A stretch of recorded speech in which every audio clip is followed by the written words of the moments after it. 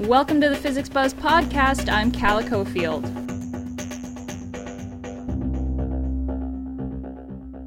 Another story from the APS April meeting.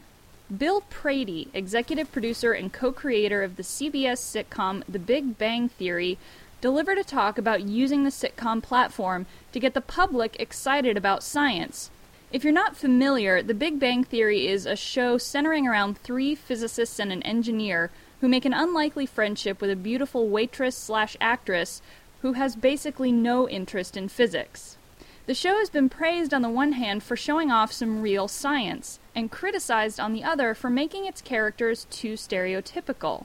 This is something that scientists approach Prady about very regularly, and something he wanted to address early on in his talk. But a question I want to short circuit is the nature of these characters. And there are two ways scientists approach me about the characters: happily and angrily. Happily, there's no need to address. Angrily is an interesting one because our guys are certainly odd ducks. And as I've said, it's not a show about all scientists. It's a show about these scientists. And in the same way that if you were a fan of the Bob Newhart show, I don't recommend Dr. Hartley as a therapist. I do recommend him as a television character. We're confronted with the same thing. We're a four-camera sitcom, so we're going to tell silly stories like four-camera sitcoms do. But what we can do in the course of this is when we're confronted with science, we can make it right. Despite trying to short-circuit this question, a scientist still stood up and told Prady he thought the show's depiction of physicists as emotionally and socially challenged was unrealistic and that it might deter people from wanting to study science. Prady repeated what he'd said earlier and then added this. We have gotten stacks and stacks of correspondence from young people who identify with the characters and talk about moving towards science, and teachers who tell me that they're using the show in the classroom. I think because it's a comedy, and fundamentally on all comedies, characters are buffoons. And that is the nature of comedy.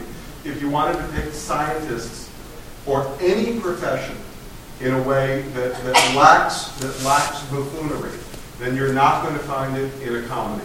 And to that extent, I make no apology that we're doing a funny show about silly people. But what I can say is that what we do show is that this is a job you could have.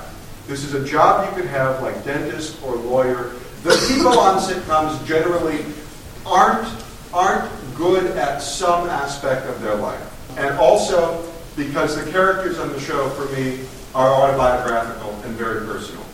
Leonard's struggles in the world are my struggles. What I discovered when I had broken up with my one and only girlfriend, and I found myself single in New York City at about 27, I discovered that no matter how smart you are, it doesn't get you girls. And I wanted to talk about that, and that's very personal. So when we do stories about Leonard's failing with Penny, they're based on my own experiences and my own life, and so I will take your characterization delightfully personal. In conjunction with that complaint has come criticism of the show's depiction of women, which Prady addressed shortly. The women are very interesting how we've come by the female characters, and we started with a single dynamic, which was a very objectified dynamic initially, and by design. The notion that you're going to fall in love with at first sight with a woman and not know anything about her, which I must say, and I apologize, but is often the male condition.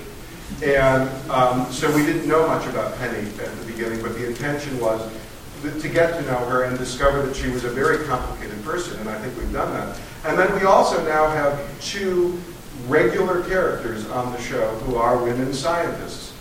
One is particularly odd, and one is fairly, I would have to say, sort of down the middle socially. Probably of the scientists on the show is the most socially ordinary. I think the character Bernadette. This is a quick look into what seems to be a never-ending discussion, but the show marches forward. Perhaps it's best if I let a physicist close out the argument, albeit one with a certain bias. This is David Saltzberg, a professor of physics and astronomy at UCLA and the science advisor to The Big Bang Theory. In the end, I do believe the show is good for science overall. And in general, from what I understand about TV shows, you have to like the characters or people won't tune in again, ultimately. Even though, as Bill said, they're buffoons or they're flawed in some way, that everyone understands that's how comedy works. So in the end, we have people on TV that are physicists that people will hopefully love. That's all for the Physics Buzz podcast. As always, you can find more podcasts, resources, our Physics Buzz blog, and so much more at physicscentral.com. Tune in next week for more Physics Buzz.